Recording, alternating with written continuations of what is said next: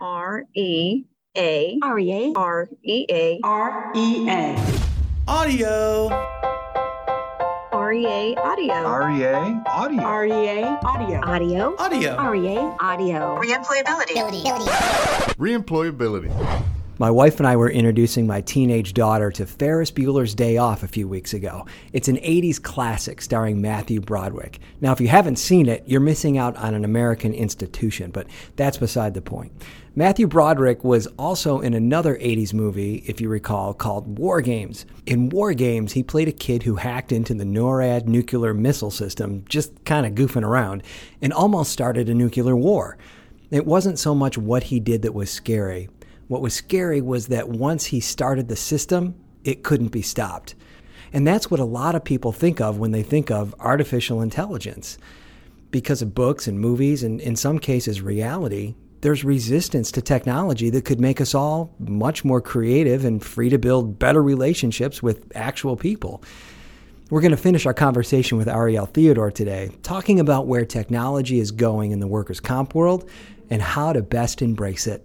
Ariel Theodore is a dynamics solution specialist with Reemployability, and if you didn't listen last week, Ariel has been with the company for 7 years. She's getting ready to transition into a role with Microsoft. She's done a ton of different things in the IT world and in the technology world and in the workers' comp world since she's been here. And we wanted to talk to her this week and get a little bit more of her perspective on where technology is going and ways to get people to kind of embrace technology when you don't feel like they necessarily are going to do that.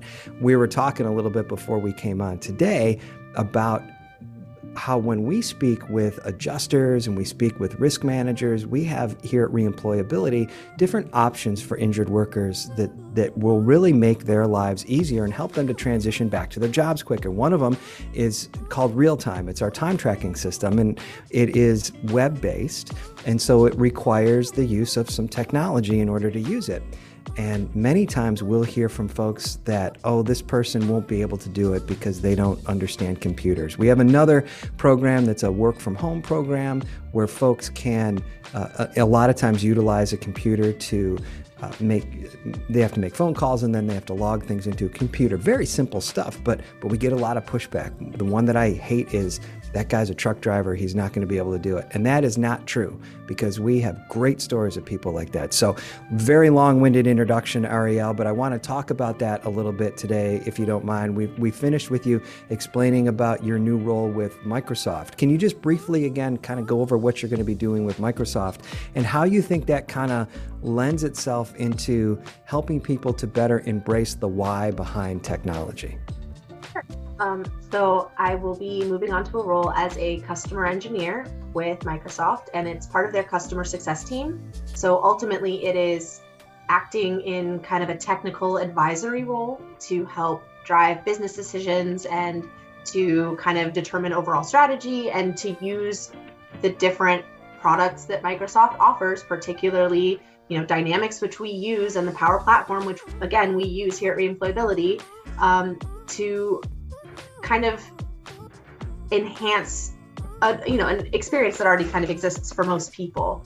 And I feel like there's this idea, like you said, that there are some people that just can't use technology, and we see every day. Like, I know, like, children are an interesting example, right? Because they are immersed in it and they grow up with it, and so it becomes kind of second nature.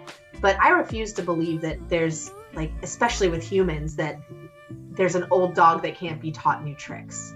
I think if we really, really focus on the person and their own experience and kind of meet them where they are and allow them the time and the space to embrace that kind of technology, they will. And, we see it, like we kind of talked about a little bit earlier, or I think in our last episode, that there is this kind of pendulum with technology, and it goes really far one way, and then we say, we're just not going to use that anymore. And I think the slow adoption can sometimes be the better one. I think really taking our time to explain to people how it's going to impact them and why, their own use of it is going to enhance their own lives, I think that's helpful. And, being enthusiastic about it never hurts. There's this idea of like technical evangelism. It really takes someone being excited about the technology, but also understanding the impact it's going to have on every different kind of person that's using it, to kind of get that message across. So I think that's part of the importance in user adoption, is having someone who's going to be not only a champion for the tech, but a champion for the end user. Mm-hmm. The workers' comp world has traditionally been slow to adopt new technologies. It's been my experience since I've been here that there's some things that we would love some of our partners to be able to do that they're not necessarily ready to move forward with for whatever reason. What are some of the technologies that you see in the next 5 to 10 years that you think would be very helpful for folks in this industry, in the workers' comp world, whether they're a risk manager at a company, or they're an adjuster or an account executive at a carrier or TPA? What are some of the things that you think are down the road that are going to be helpful that we should keep our eyes out for? Okay, so if we start with kind of the existing, anybody in the industry who's not currently cloud-based, I highly recommend it. It allows for a totally different level of collaboration across teams. And that's a technology that's been around for a while, and everybody hears about the cloud this and the cloud that. Like, it's the internet. It's just the internet at the end of the day. And it really connects people in a way that kind of the traditional ways of communication might not. So I would encourage them to embrace that.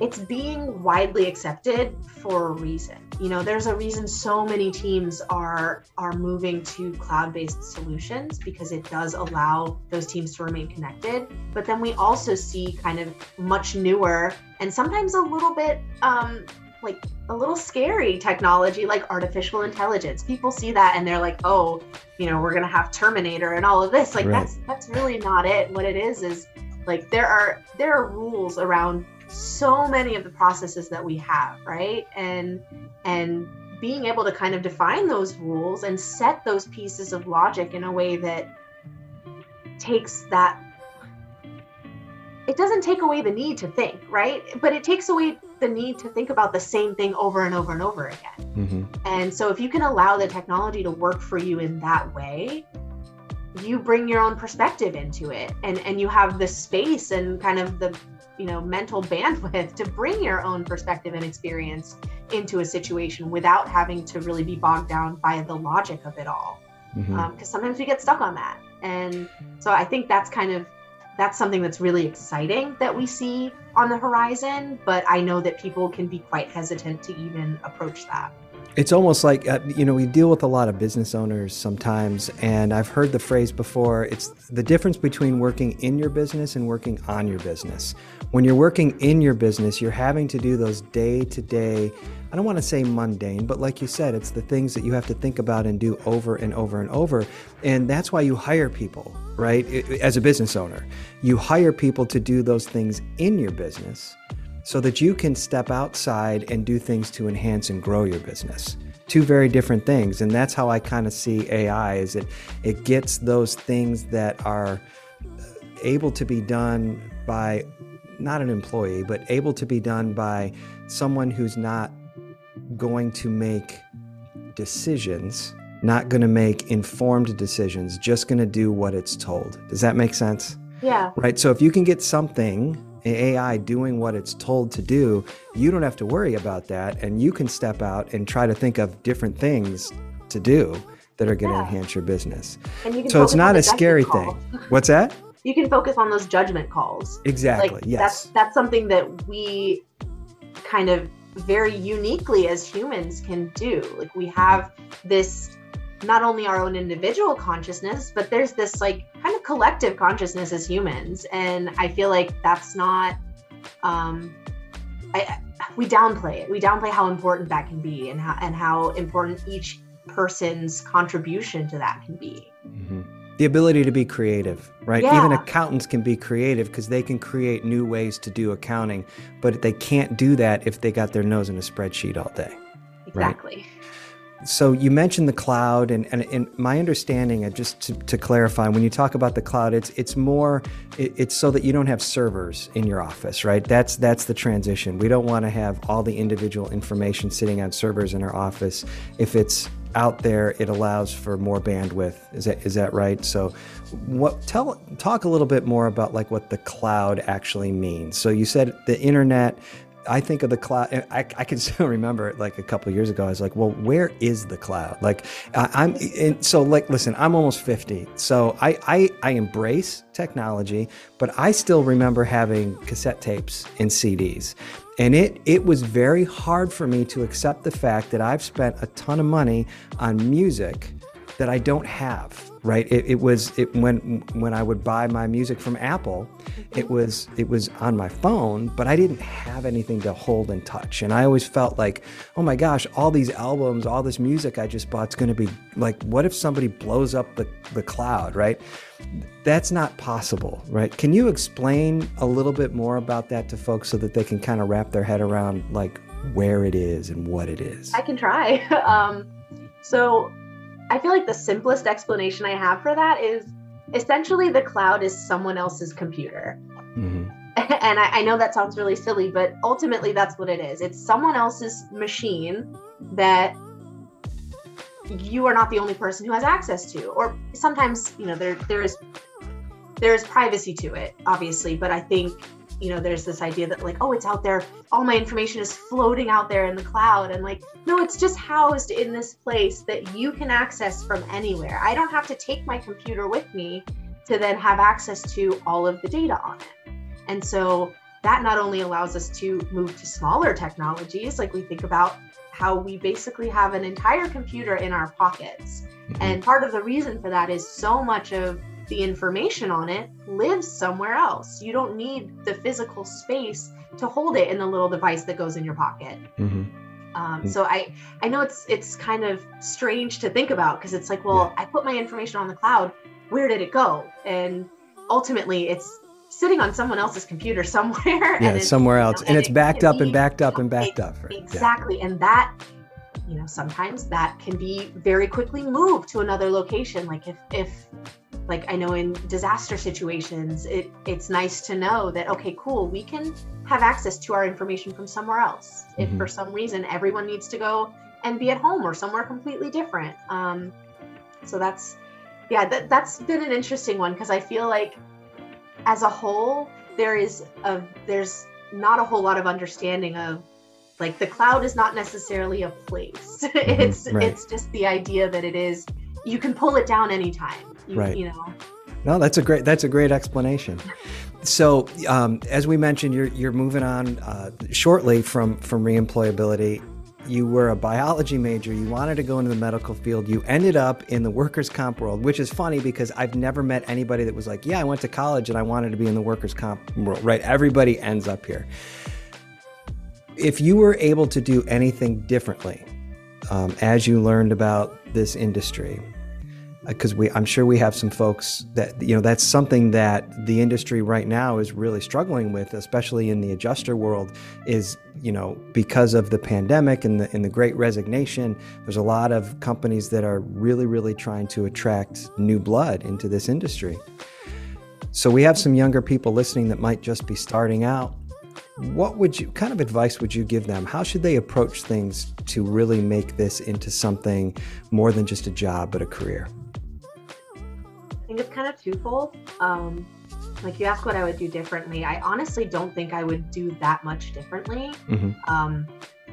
And I've come to realize that, especially definitely highlighted by my experience here, has been the value of being open to whatever might lie on your path, right? Like there have been a lot of different opportunities that presented themselves along the way. And I kind of just went through every door that opened. As I saw an opportunity, I embraced it and I tried to just do my best in that situation and see what came out of it. And that has been extremely promising. Like it's turned out better than I would have imagined, but I was kind of along for the ride and just told myself, I'm going to give my best at every turn and see what that means, Mm-hmm. And so I think for people starting out in the industry, I know that it's easy to get bogged down in the fact that we're dealing with what can sometimes be the hardest time in people's lives, right? For some people, the injury that leads them to be in our program is really impactful, and each of us has an ultimate effect on their own life, on someone's life that we might not really know anything else about them other than the fact that they're in the program, they're injured. This is, we have a set of facts about this person, but we really don't know them. But what we do know is this is another person, and this is another life that I can impact. And so I think for people starting out, if you keep that in mind and let that inform your own choices and just act from compassion at every turn, it's going to enhance your own life in ways that you might not expect. So it's a combination of that openness to the path and letting it, like, you'll carve your own path, right? But you always want to keep an eye out for ways that it's just kind of like, hey, over here, this might be a thing, and this might be a thing, and just letting yourself explore, but doing so and remembering that we're working with people. And that's, I think and you know what, that's great advice, I think, for anybody that's just starting, but even people that have been here for a while. You always have to keep a fresh perspective and have to keep things freshened in your mind so that you can continue to do a compassionate job. So that's awesome. Thank you so much, Ariel. I really appreciate you spending some time with me today. I mean, we've worked together for a few years, and I don't think we've ever sat down for more than 10 or 15 minutes other than in a meeting to just talk. And it's been a real pleasure, and I wish I had done this with you months ago, years ago. Wish you the very best, and we're sad to see you go, but we're really, really happy for your opportunities, and thank you so much. Thanks, Todd. Thanks for listening this week to REA Audio. If you have any comments or suggestions for an upcoming episode, please let us know. You can email todd@reemployability.com. Also, please follow REA Audio on Apple Podcasts or Spotify or Stitcher or wherever you get your podcasts. You can also check out more content at listentorea.com. We are super excited to have Crystal Hunley, Reemployability's Director of Human Resources, back with us next week to discuss post-COVID workplace trends and some tips on managing clients transitioning to different work environments. Have a fantastic rest of your week.